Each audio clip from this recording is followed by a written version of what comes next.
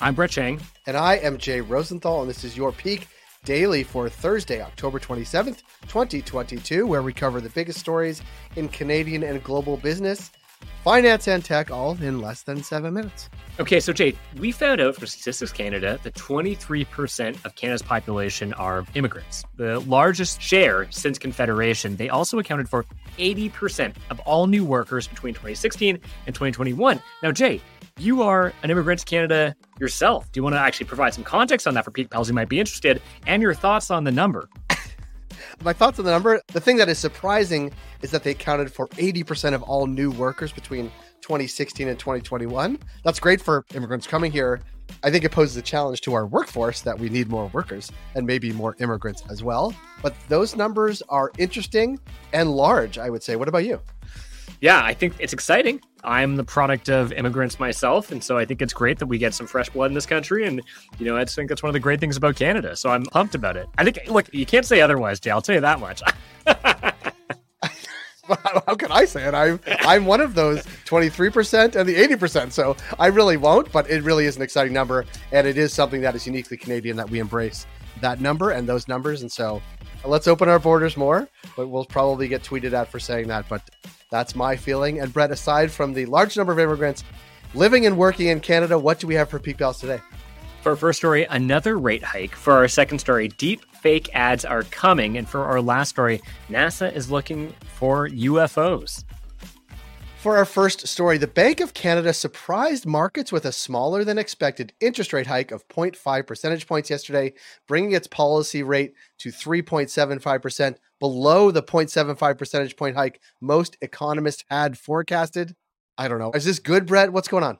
Well, it's not all ghouls and goblins that have got Bank of Canada chief Tiff Macklem, or as we call him around here, T-Mac, spooked this Halloween. But the threat of a painful recession brought on by higher borrowing costs and a global slowdown is what's top of mind for him.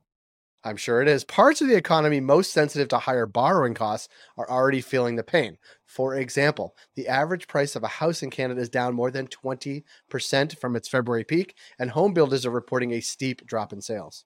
And even though job vacancies are still high, the economy shed more than 100,000 jobs over the summer, and total employment fell. If we zoom out, the U.S. Federal Reserve is expected to raise its rate by 0.75 percentage points to 4% next week, bumping it above the Bank of Canada's rate. Now, there's a risk that could weaken the loonie against the U.S. dollar and make imports more expensive for Canadians, which would add upward pressure on inflation. Stephen Brown, a senior economist at Capital Economics, wrote, by doing less than markets were pricing in, the bank risks sending too dovish a message that it will eventually have to reverse. But not everyone agrees that further rate hikes of any size are a good idea. Some economists argue that slowing growth, not inflation, is now the most serious problem we face. It's like on the one hand, on the other hand, economists love that. Economist Jim Stanford tweeted, today's hike is another nail in the coffin of the post-COVID recovery. Pretty incredible when the central bank acknowledges a 50-50 chance of recession. I'd say it's 90-10.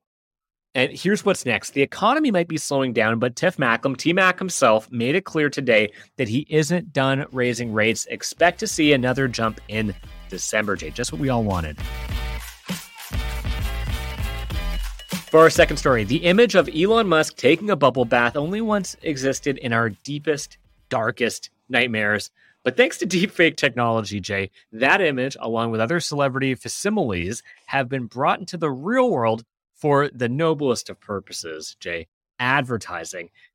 I find all of this deepfake technology pretty terrifying, but what's the latest on this freaky new world we're living in? Well, Elon Musk in a bathtub is freaky and terrifying. I clicked through and watched it.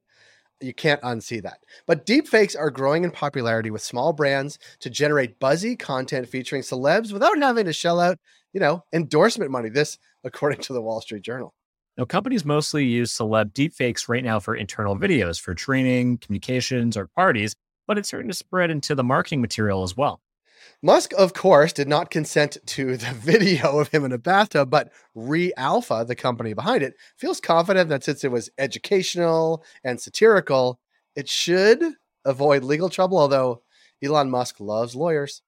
Anybody who watches Nathan For You would have some semblance of understanding of satire law, which is an interesting new piece of jurisprudence. Now, the laws surrounding deepfakes are still evolving, but if these companies are taken to court, they could potentially use a defense based on free speech or parody law. Next, celebs could soon start consenting to have deepfakes featured in ads, something Bruce Willis reportedly did in 2020, though his team has since disputed this fact. Companies would still have to spend big, but the ability to generate ads without the star actually having to be on set saves time and money while creating more content. Always more content, Brett. Always more content. And it matters because having one's likeness appropriated without permission isn't just a threat to celebrities. Regular folks have been the target of deepfakes through things like extortion scams and revenge porn. Up to 95% of all deepfakes manifest in pornography, the overwhelming majority of which featured women that did not give consent, according to a research firm, Sensity AI. Which brings us to the bottom line. As the AI-generated art sector is booming at a very rapid pace, you could see a lot more deepfakes around you very soon. For our third story, and this one is real, even though it could sound like a deepfake news story, Brett. That one friend of yours who was obsessed with ancient aliens could soon be vindicated. Well, probably not, but NASA is taking a fresh look into the unknown entities flying around our skies. It's a spooky story just in time for Halloween. Brett, what is going on? The Peak Daily, Jay, is the opposite of deepfake. It's deep real. It's the realest news you can get. And that's what's happening right here. On Monday, NASA's new team dedicated to researching unidentified aerial phenomena, UAPs, you might know them as UFOs, will begin its sci-fi sounding work. The 16-member squad, I hope they have a uniform, will work for 9 months analyzing government data and previous UAP experiences to craft a report to be released to the public next year. You think they might need more than 16 people to find these aliens, but hey, who am I to say? NASA says this initial project is a quote-unquote brainstorm that won't come up with any conclusions as to what UAPs are, but instead figure out how to collect and analyze data about them.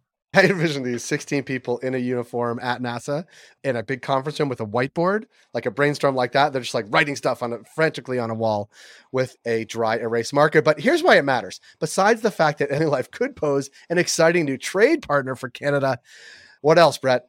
Yeah, they have to have 3 columns. Aliens, the Chinese military, or the Russian military. And you kind of just plot in which ones you think where. Now, ever since last year's Pentagon report on 144 UAP sightings, bigwigs have taken them more seriously given the implications that they might have for both science and matters of national security.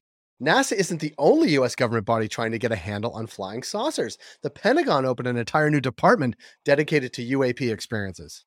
One NASA admin said in a press release, quote unquote, understanding the data we have surrounding UAPs is critical to helping us draw scientific conclusions about what the hell is actually happening in the skies. The hell I put it in there. What is happening in our skies? I want to give it verbatim. I don't think it would have been a much better press release if they actually said what the hell is happening.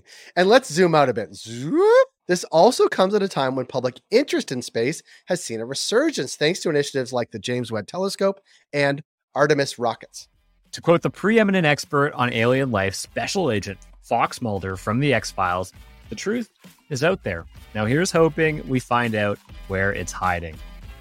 Geek Pals, thanks for making us the most listened to business news podcast in Canada. If you got a second, why not follow this podcast on your app of choice and leave us a review. And if you want more Peak, make sure to subscribe to our daily newsletter at readthepeak.com. And as always, thanks to Dale Richardson at 306 Media Productions for putting together this episode. Thank you, Dale, and thank you, Brett. And Brett, do you believe in UAPs?